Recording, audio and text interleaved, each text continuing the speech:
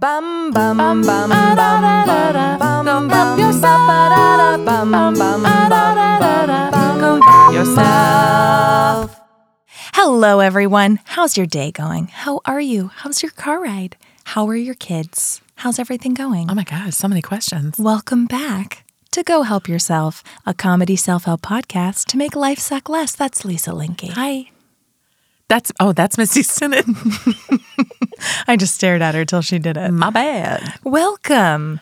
This is the podcast where we read and review for your listening pleasure a popular self-help book. Okay. And we tell you how we feel about it, cover a lot of the main points. So if you like what you hear, you can buy the book. And if you don't like what you hear, you're welcome. You're so welcome. It's the gift of a big ol' nope.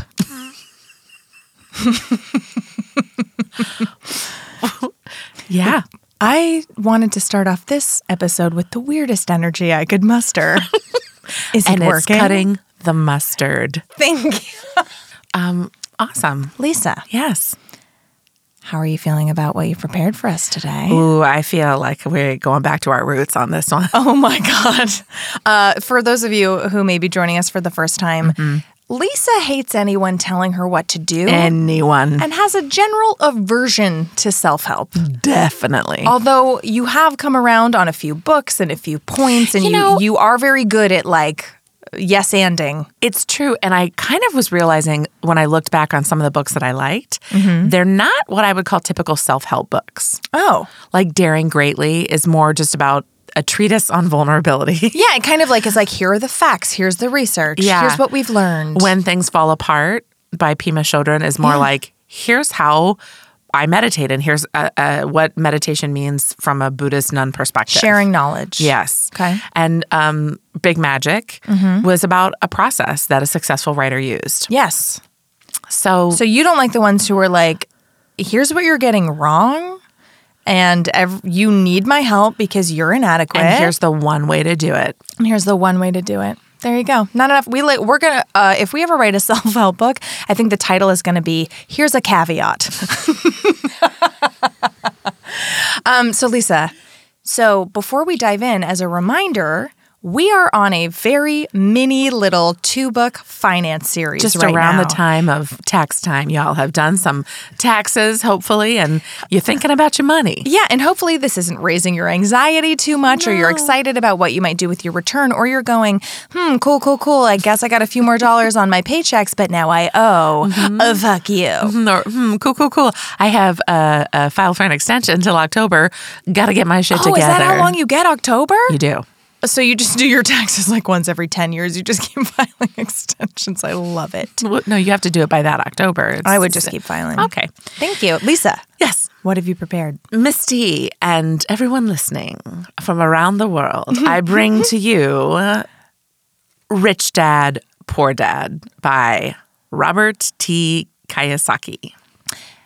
Cool. Why is it called Rich Dad, Poor Dad? Yeah, that's a great question. Before I get into that, because I didn't understand it for the first 2 chapters because it was very confusing, I want to let you know that this is touted as the #1 personal finance book of all time. Of all time. Of all time. More than Susie Orman, or is it Suze? Suze. More than Suze Orman.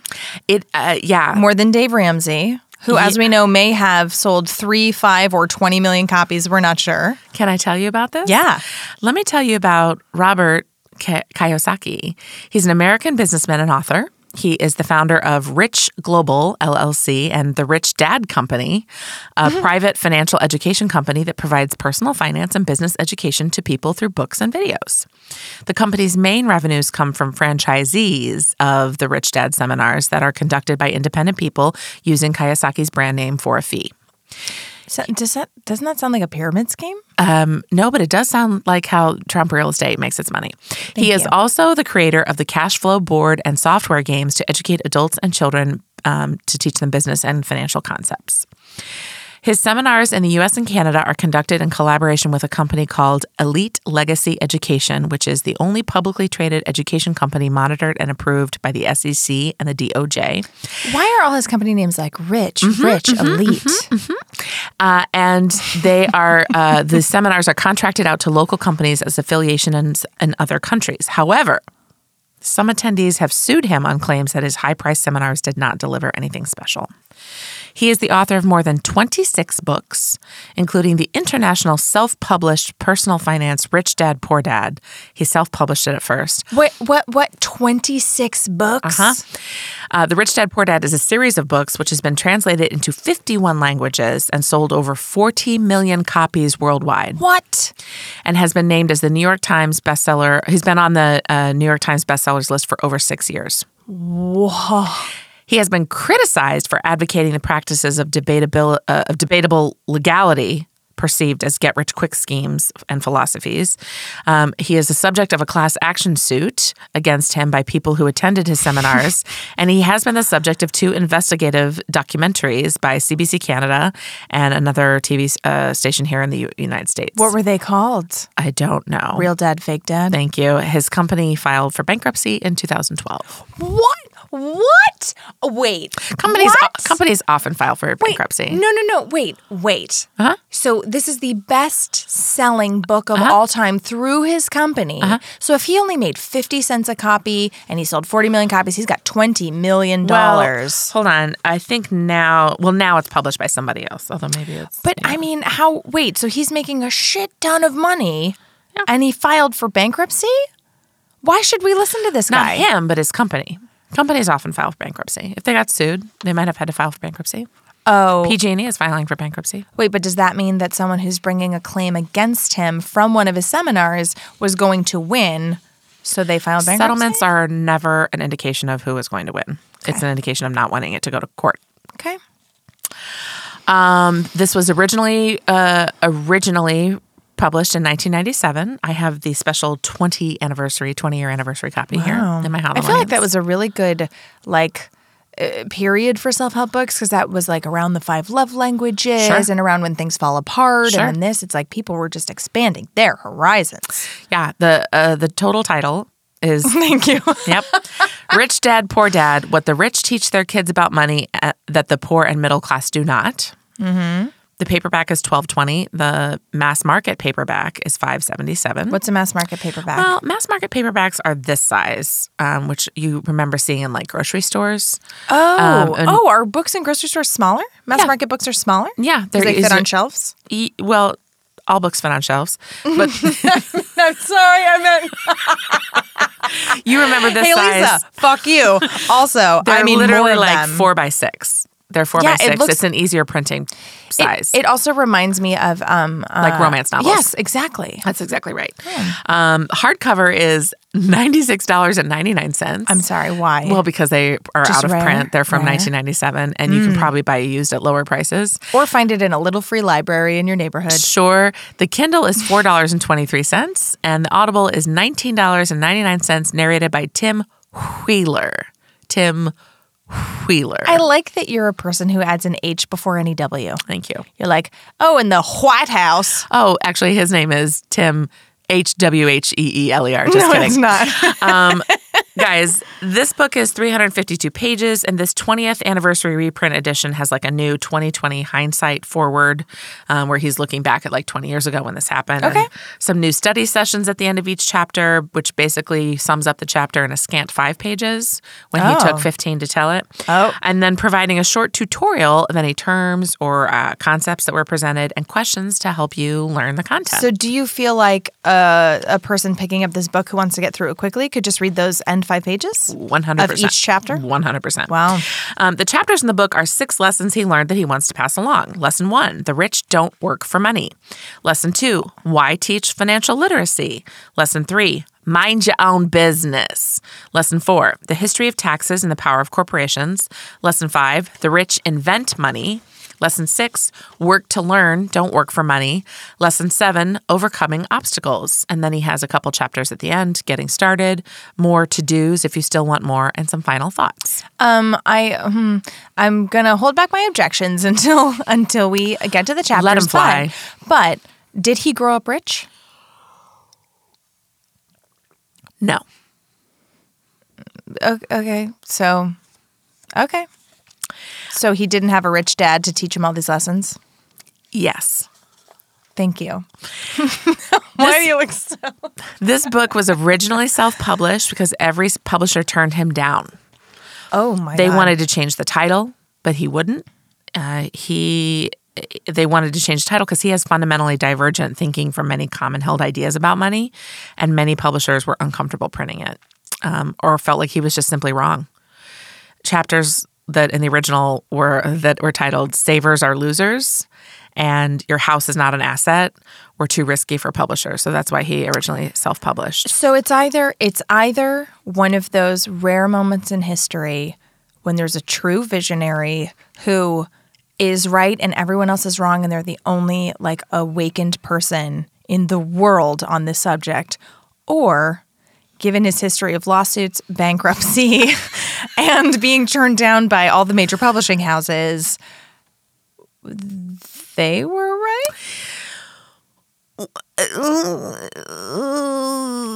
Okay, let's dive in. Yeah.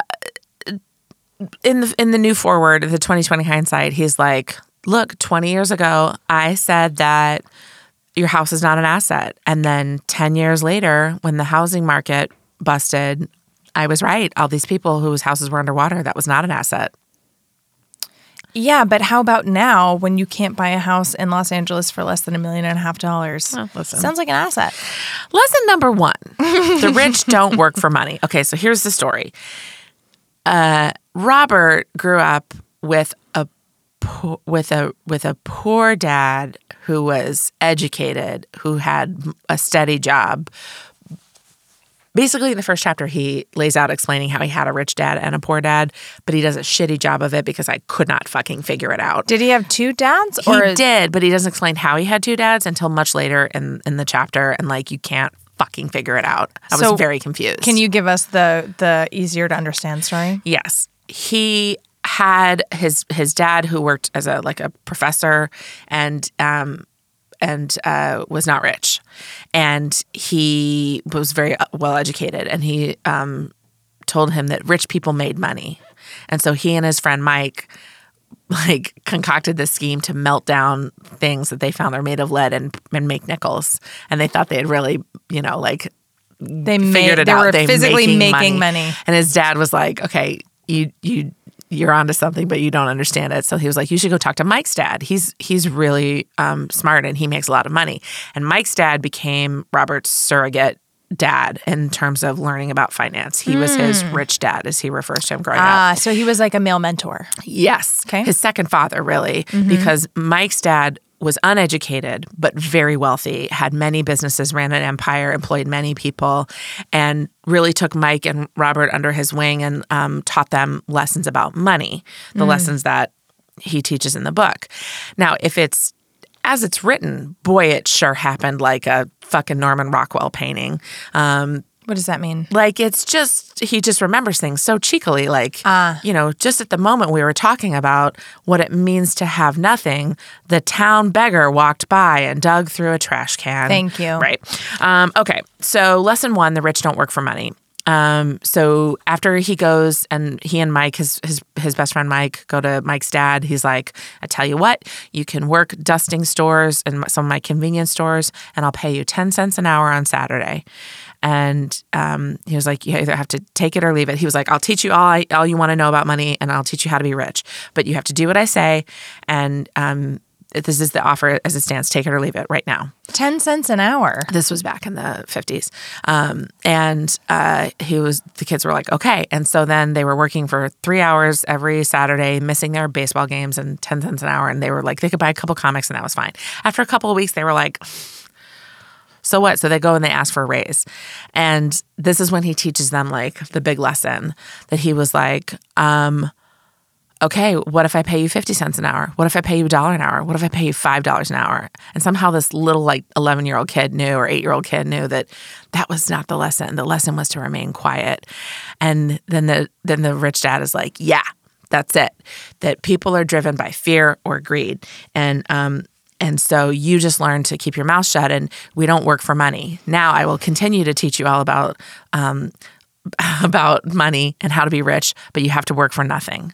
And they were like, okay. So they worked for free for a couple of weeks. And finally, Robert marches in there as a little kid and he's like, you're abusing children and you're, like he goes on. And so it's, let me get through this. And then he takes them to this park. It's this whole big long story, right? Like, and this is why I was like, is this your fucking birth father? Like, what the fuck was happening? So basically, he explains that the poor and the middle class work for money. He takes them to the park and he shows them these people. And he's like, the poor and middle class work for money and rich people have money work for them. That's the difference.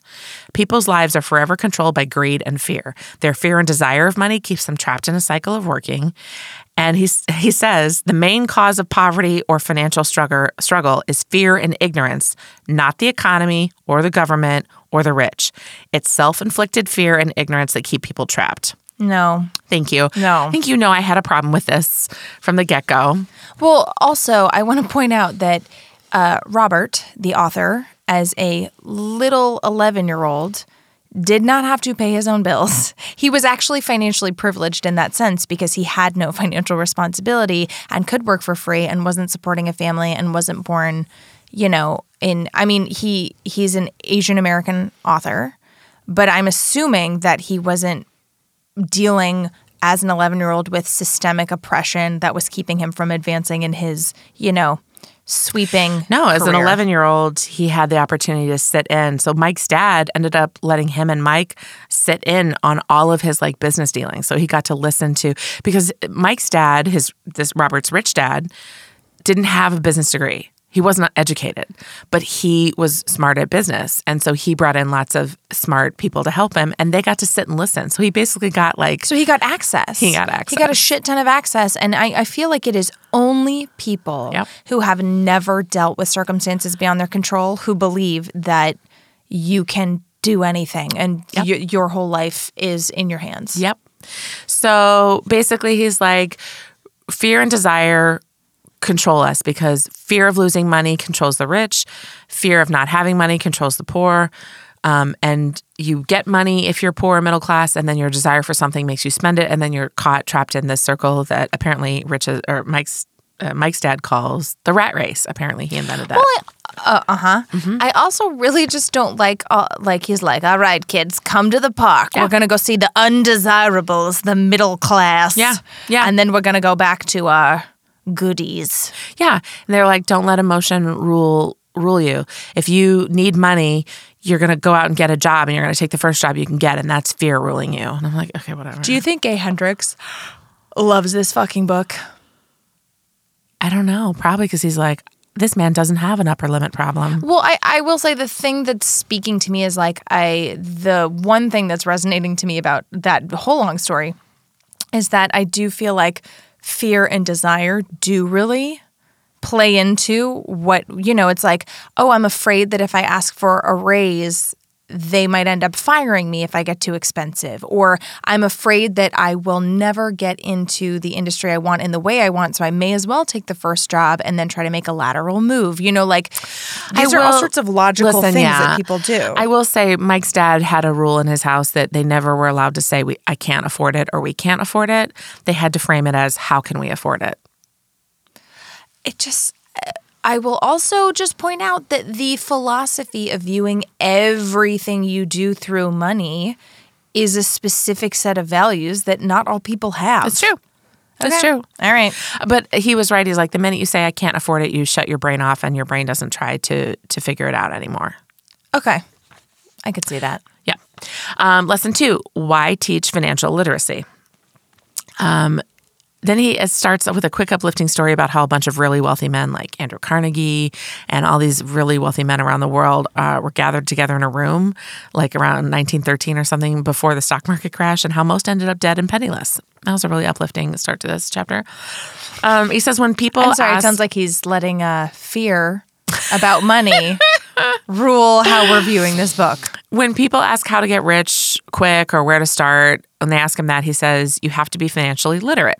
Which makes sense. Yeah. He explains assets and liabilities and the difference between income statements and balance sheets and how cash flow works for most people in different economic brackets. I don't know that I know how to do a balance sheet. Well, I don't know that you need to. Basically, I'll show you on page.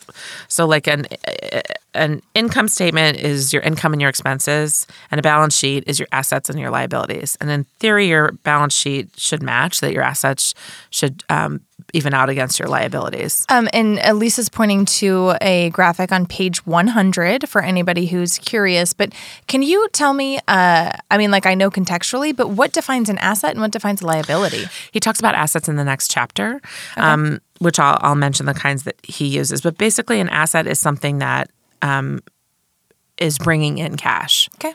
Although I think most people would think about an asset as something that has value. Yeah, because like a house isn't going to physically bring in cash for you every month, even if its value goes up. Right. I think that's the way he's trying to get people to think about it. So here are the reasons that he says. So like my job would be an asset? No, your job would be in your income. I'll explain it in the next chapter on assets. He says, today, people still challenge me on the idea of a house not being an asset. He says, I know that for many people, it's their dream as well as their largest investment, and owning your own home is better than nothing. I simply offer an alternative way of looking at this popular dogma. If my wife and I were to buy a bigger, flashier house, we realize it wouldn't be an asset. It would be a liability since it would take money out of our pocket. So here's what he says. When it comes to houses, most people work all their lives paying for a home they never own. In other words, most people buy a new house every few years, each time incurring a new 30-year loan to pay off the previous one. Yes. Who's buying a house every few years? Some people do. You outgrow the home you have, but seems like that would happen twice. There are people who do live in their homes and pay it off and own it. Yeah. Many people over the age of 50 and 60 own their homes because they've paid it off. He says, even though people receive a tax deduction for interest on mortgage payments, they pay for all of their other expenses with after-tax dollars, even after they pay off their mortgage. Sometimes property taxes increase, and they already retire, so the increase puts a strain on a budget. Houses do not always go up in value. And the greatest losses of all are those from missed opportunities. If all your money is tied up in your house, you may be forced to work harder because your money continues blowing out of the expense column instead of adding to the asset column, a classic middle cash flow pattern. So it's fine. He's not wrong, but if your goal is to just get to gain more and more and more and more assets, buying a home might not be the best. But for a lot of people, to own a home and then eventually to sell it, or to own a home just so they stop paying rent, it's not a bad thing. And what about to own a home for the love of creating a home and living in that and having your own space and not having a landlord and that could sell the building out from under you? Yeah, and I know security is relative, but having the security of as long as I keep making the payments, no one can really take this away from me, Yeah. So that's cool.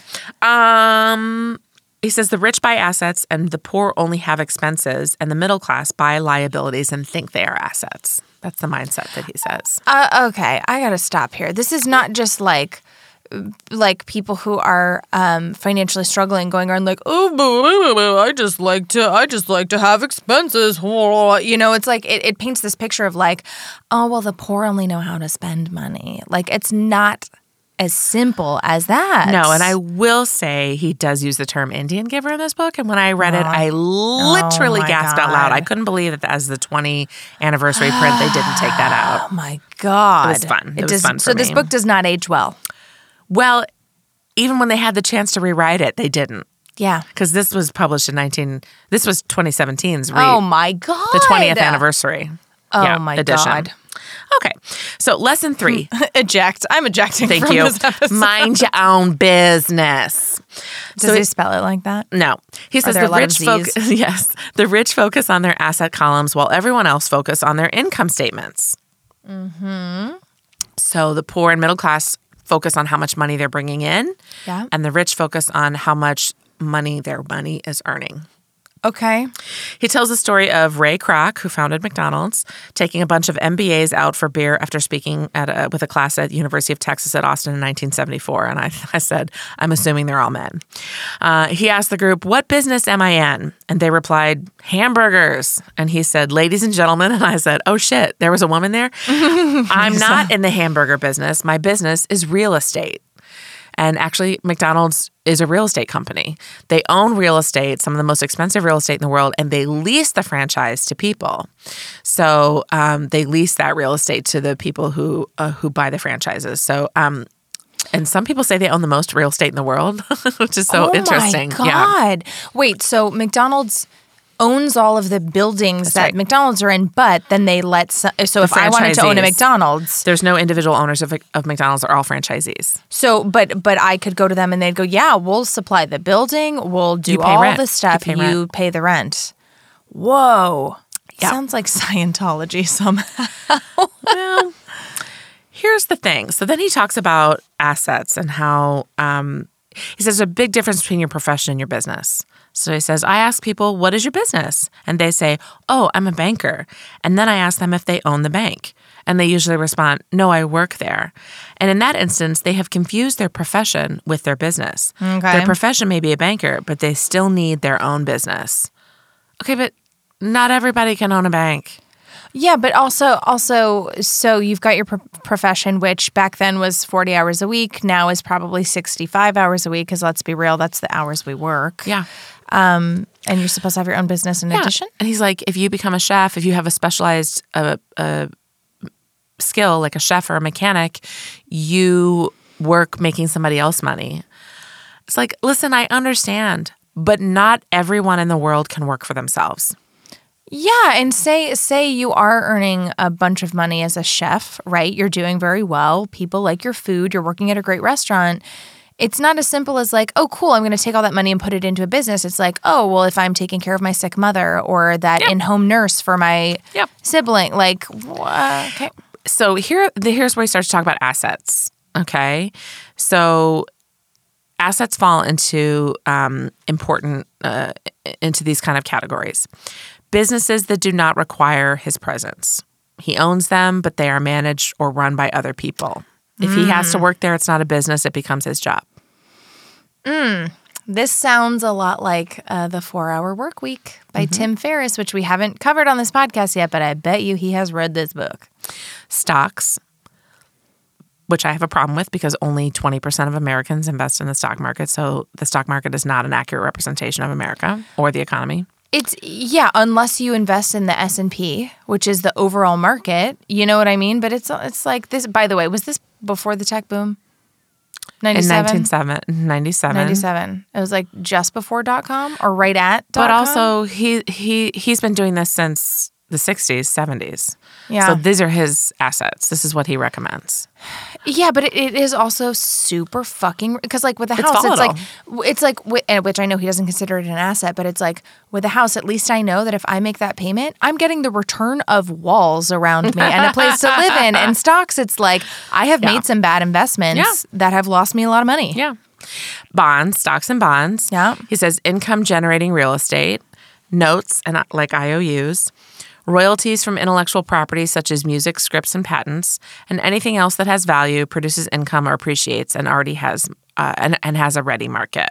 Oh, cool. I'll just invest in the stock market and write best-selling songs and scripts and movies and you can buy those. You can buy those rights to things. With all the money that's tied up in the stock market? When he says mind your own business, he means to build and keep your asset column strong. Once a dollar goes into it, never let it come out. Think of it this way. Once a dollar goes into your asset column, it becomes your employee. The best thing about money is how it works for you 24 hours a day and can work for generations. Keep your day job, be a great hardworking employee, but keep building that asset column. I get what he's saying, but I take umbrage with the words, because every dollar you put in, never let it come out again. How are you going to pay for shit? You have to take some of the interest out or some of the assets out. Well, your income can pay for your bills, and your asset your asset column will eventually generate revenue for you. Yeah, eventually. Yeah. So you can take it out eventually. He says never. Yeah, he's like, pay for luxuries from the earnings off your assets. Okay. Lesson 4. The Great. history of taxes and the power of corporations. His poor, educated dad loved Robin Hood. His rich, not real dad, uneducated dad, fucking hated Robin Hood. So his birth father was more of a socialist, and his educator father, his mentor dad, rich dad, was a capitalist. And so he kind of grew up in between these two worlds. He talks about financial IQ. Okay. And financial, like EQ, there's what he considers a financial IQ. And that is made up of 4 areas of expertise: accounting, investing, understanding markets, and the law, which includes tax advantages and protection from lawsuits. Okay. And he says it's actually the synergy of many skills and talents. And it's the combination of the 4 technical skills that make up the basic financial intelligence. And if you aspire to great wealth, it's the combination of these skills that will greatly amplify your intelligence. Let me ask you a question about this. Yeah. Do you feel like when you were reading this book, it felt like it was attainable? Or did you feel like he was like, you need to know 1,000 things to do this well? No, some of the stuff is I felt like he was saying, think like I do, and you'll be fine. Act like I do, you'll be fine. Have the opportunities that I did, and you'll be fine. But I think if I'm projecting, it's like he feels, look, I'm saving you all this. I'm giving you the opportunity I had, and I'm teaching you what I learned. That's also like, dude, fuck off. You had advantages and opportunities that many people don't, and you never address systemic racism. Sure, you can buy real estate.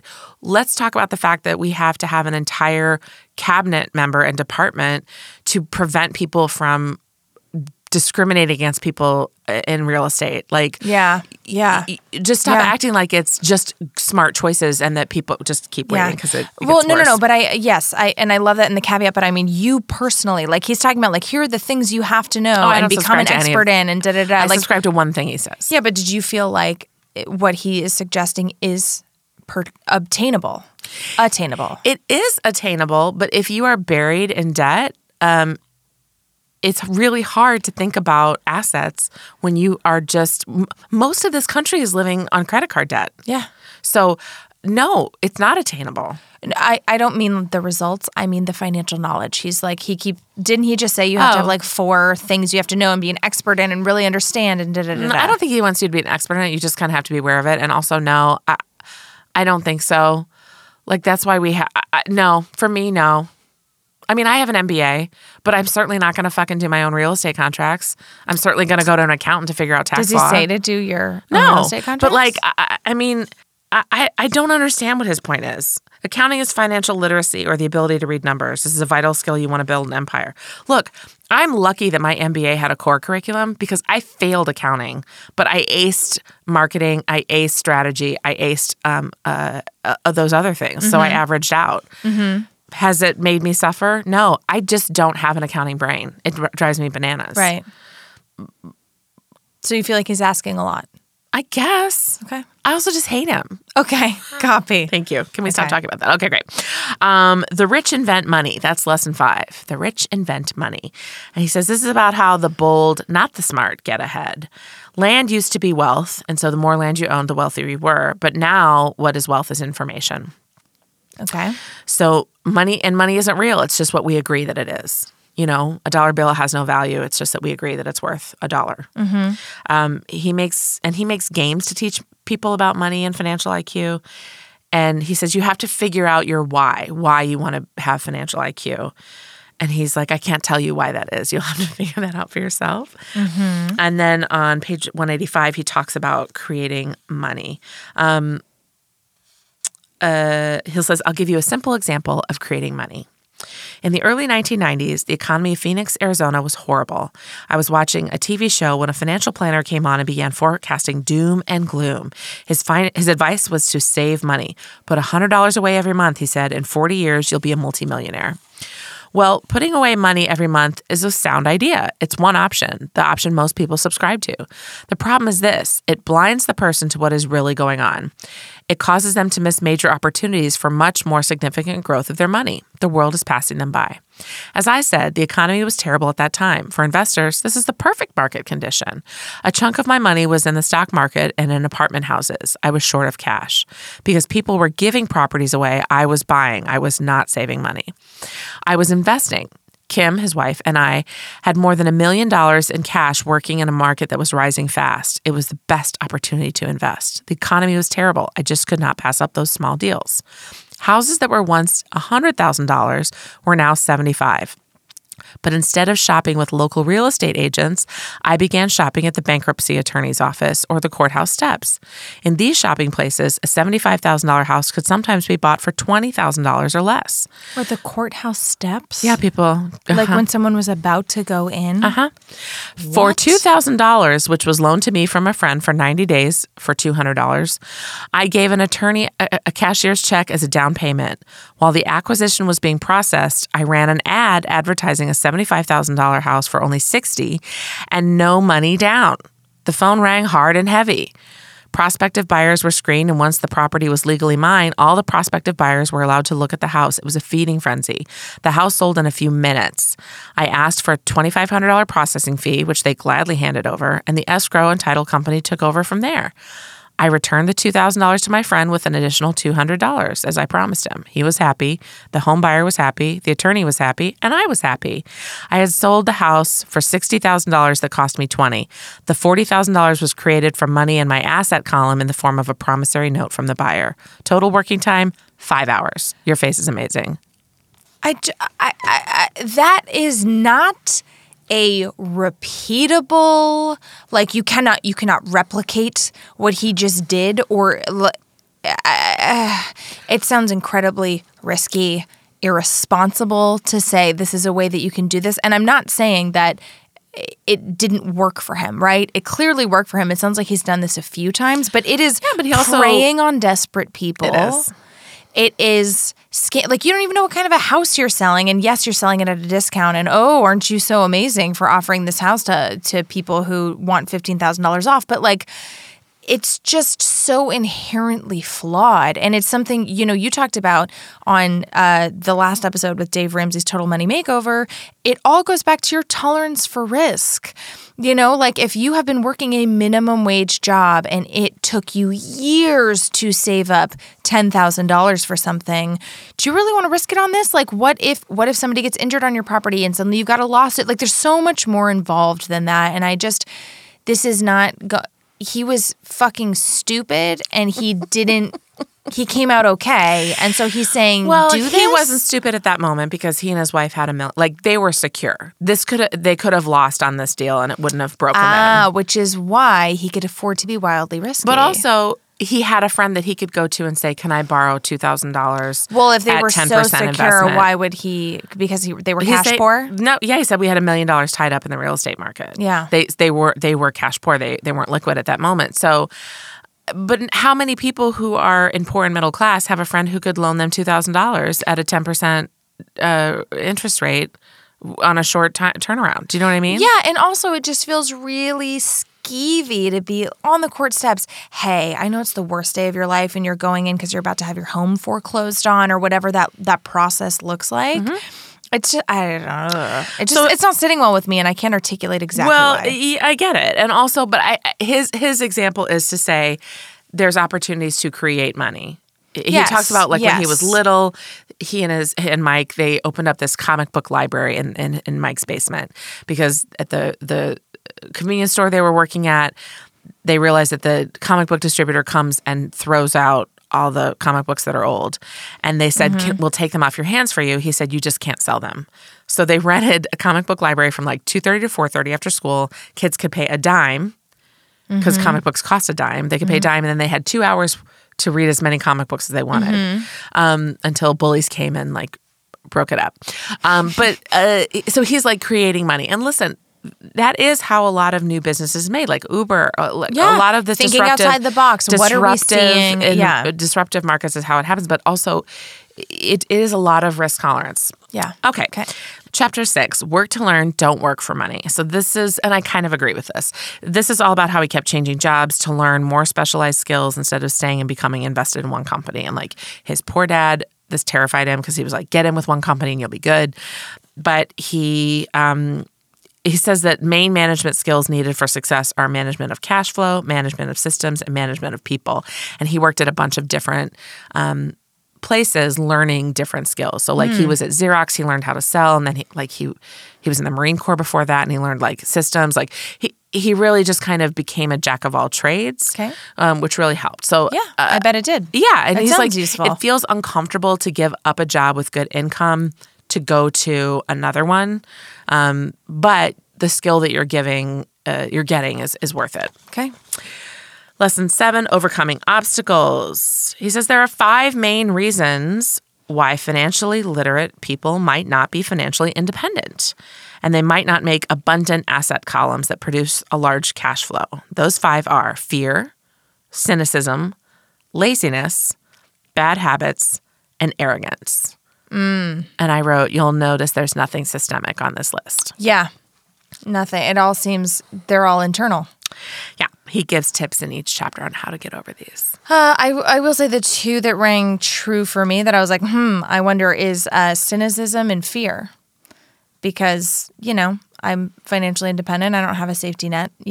My parents can't catch me if I fall, in a sense. And so there's a fear of like, okay, be cautious because, one wrong move and whatever. And then cynicism of like, right now it's like, oh, well, I'm never going to earn enough cash to buy a house in this city, so like why even try? I mean, that kind of thing. The other thing that's missing from this, and this was less present in 1997, but still, is, what's not on this list is a catastrophic accident.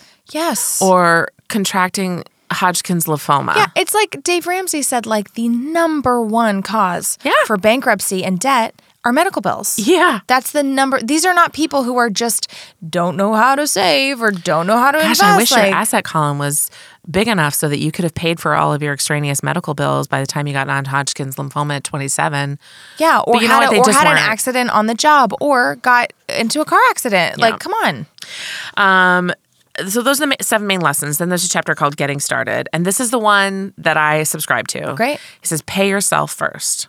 And it says, this is from the book, a 1926 book by George Samuel Clayson. It's called The Richest Man in Babylon. But I'll tell you what, my Grammy taught me that from the day that I earned my first quarter in my allowance. And her father taught her that. And he was born in 1867 or 1868. Wow. You pay yourself first. You always pay yourself first. Before you pay your bills, you pay yourself first. And if that means that you pay your bills late, so be it. You always pay yourself first. And why is that?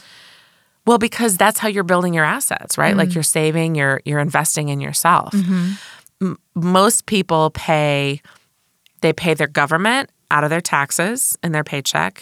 Then they pay, or they pay the company for their like things that are taken out in their paycheck. Then they pay the government for their taxes, and they pay all their utilities, and then they save. Oh. And you save first. That's interesting. You pay yourself first. That's what Grammy always said.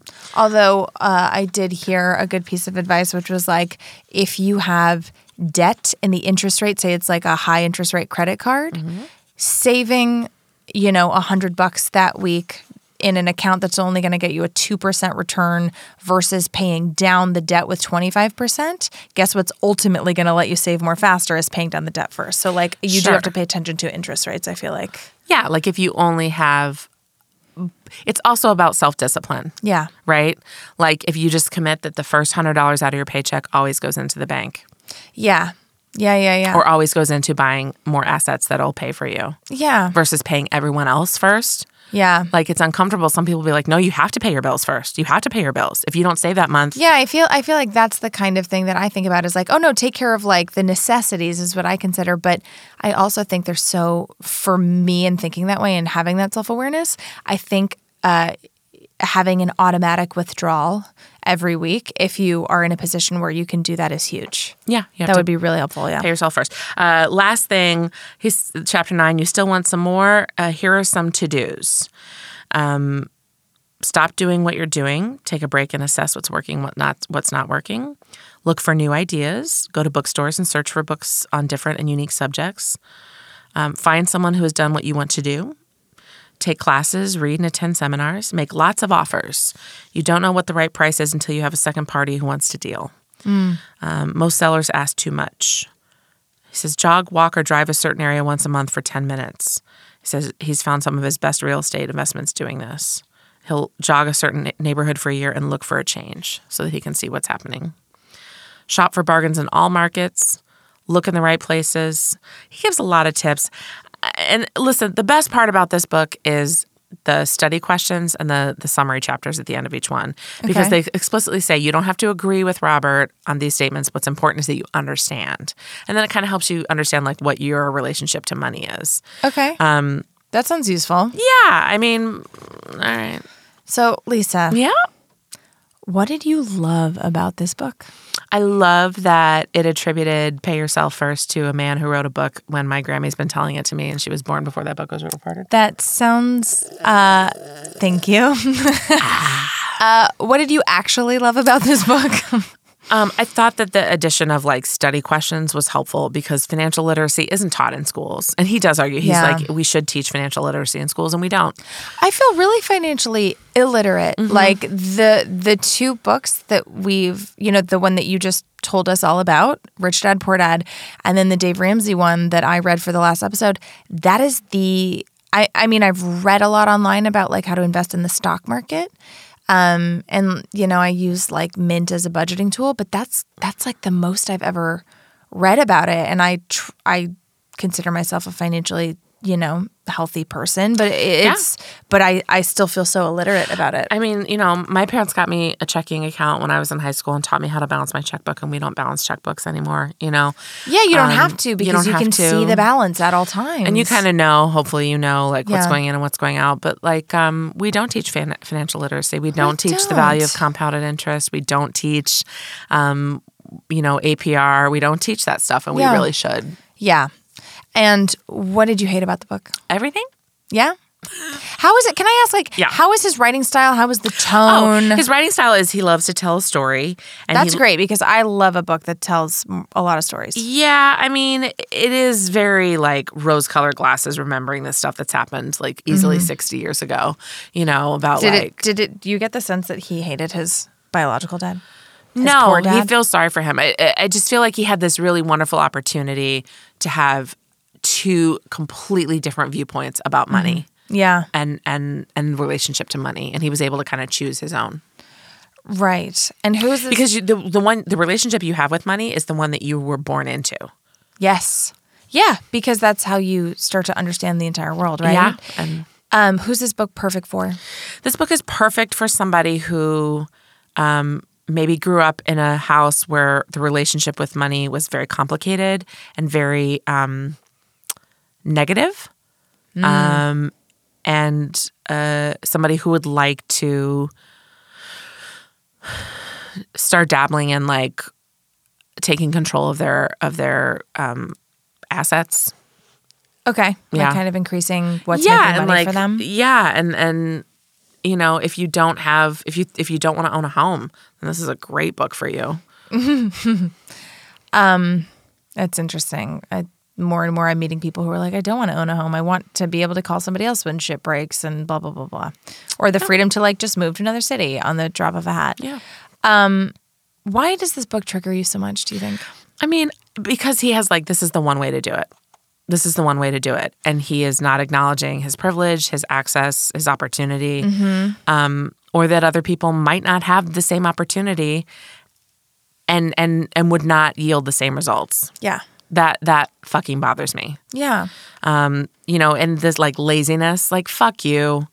Yeah, some people are lazy, but some people are not lazy. Some people are working twice as hard as you and not getting the same opportunity. And I don't know that true laziness exists because I and this is a theory I'm coming up with in this moment, but it's present for me. Laziness comes from like often a fear of inadequacy, a cynicism, like one of the other internal obstacles. Like, I don't know people who are just like lazy to be lazy. They're lazy because they have low self-esteem and feel like nothing they do is right, so why try? Sometimes I'm just lazy. Sure. Well, also, I mean, if you've worked all day and you know you're like going to have a crazy, but I mean, like inherent laziness. I don't think, yes, I think temporary laziness we all go through, and I think that's about recharging. Again, I don't even think that's laziness. I think it's a need to really recharge. So, because that's how balance works. Also, laziness implies that there's like a right and a wrong, right? Like, what if just like we have body diversity, what if we have, there's a spectrum, and some people are much more alert and eager and interested in doing things all the time, and other people are just kind of like, I'm cool not doing that. Yeah, because it might come from a place of contentedness, but also like if you are finding that you are routinely, quote unquote, lazy, chances are there could be a mild depression. There could be a self-esteem issue. Yeah. There could be any number of things. So I don't know. It just has such a negative connotation of like, you know better and you suck. Yeah. Which I don't like. Also, since we know that socioeconomic class isn't just about money. It's about race. It's about education. It's about access. It's about all sorts of things. It's hard to just be like, well, you were lazy. Yeah. You weren't bold enough. I can't stand that shit. And that's a triggering word for me. Do you have a listener challenge for me this week? I do. Okay. I would love for you. I'll loan you this book. And can. Don't say read it. No. You can just read the chapter about asset and liabilities and income statements, because I think you might actually enjoy that. Okay. To think about that in a different way. Okay, hand it over. Thank you. You didn't describe it. Okay. It feels like a romance novel from what a friend described to me about how they feel. It is purple is the background. Rich Dad is in big, bold yellow font, and then much smaller and skinny white font is Poor Dad. And it is Robert Kiyosaki wearing like a typical grayish 90s blazer, kind of like leaning forward like a glamour shot, smiling, is it a black mouth open. Black t-shirt. And he's smiling like, look how rich and happy I am. Well, he is. And it's... It doesn't feel like I wouldn't be like excited for someone to find this in my purse. It's not like which romance novel would you be excited people to find? Some books are so beautiful, or they're very artsy looking. This is like a 90s. I made this in PowerPoint. I don't think it was meant to be found in a purse. Well, why someone going through my purse is what I want to know. Get out of my purse. Get out of my purse. Get out of my purse. Okay, Lisa. Is there anything positive that you want to share with us as a palate cleanser? I like everybody, and you're pretty, and you're nice. Thank you. You're pretty and you're nice. Thanks. And if any of you listening have not, if you typically skip over the minisodes, I just want to say that we have had some really cool guests for several episodes in a row who bring such a fun and unique, they each bring different perspectives to the show, and those are really fun episodes. So if you haven't heard them, and we've got more coming up. And also, I just want to say thank you so much to everyone who has been rating and subscribing and reviewing. It is so exciting to be like, oh, look, there's more ratings, there's more review. Like, it helps people find the show, and you all are showing up for us so hard, and we're so grateful. Yeah. And if you're thinking about it, you're like, oh, right, oh, damn, I meant to rate, subscribe, and review. It's not too late, y'all. You can always. You do you. And Lisa's got some really fun Instagram posts coming up for this week, so make sure to check us out at Go Help Yourself Podcast. Go Help Yourself on Instagram, and at GHY Podcast on Twitter. And we all, I would love to hear from you if you've read this book and you loved it. Yeah, tell me how I'm wrong, please, please, please. Yeah, please. And if you're like, dude, I'm on the courthouse steps right now writing you this listener email, I'm scamming people who As I go in being sued. Yeah. I buy tissues in bulk to dry their tears. Let us know. We're gohelpyourselfpodcast@gmail.com. And with that, life is abundant. Go Help Yourself, a comedy self-help podcast to make life suck less, was produced by Misty Stinnett, Lisa Linky, and Matt Sav. Our theme song was also written by Matt Sav. He's amazing. Do you want to get in touch? You do. Email us at gohelpyourselfpodcast@gmail.com. And you can also find us on the social medias, Instagram @GoHelpYourselfPodcast, Twitter @GHY Podcast, or check out our website, gohelpyourselfpodcast.com. And if you liked our podcast, please subscribe, rate, and review us on iTunes to help other people discover our show. It's really the least you can do. And why don't you tell all of your friends? Bye!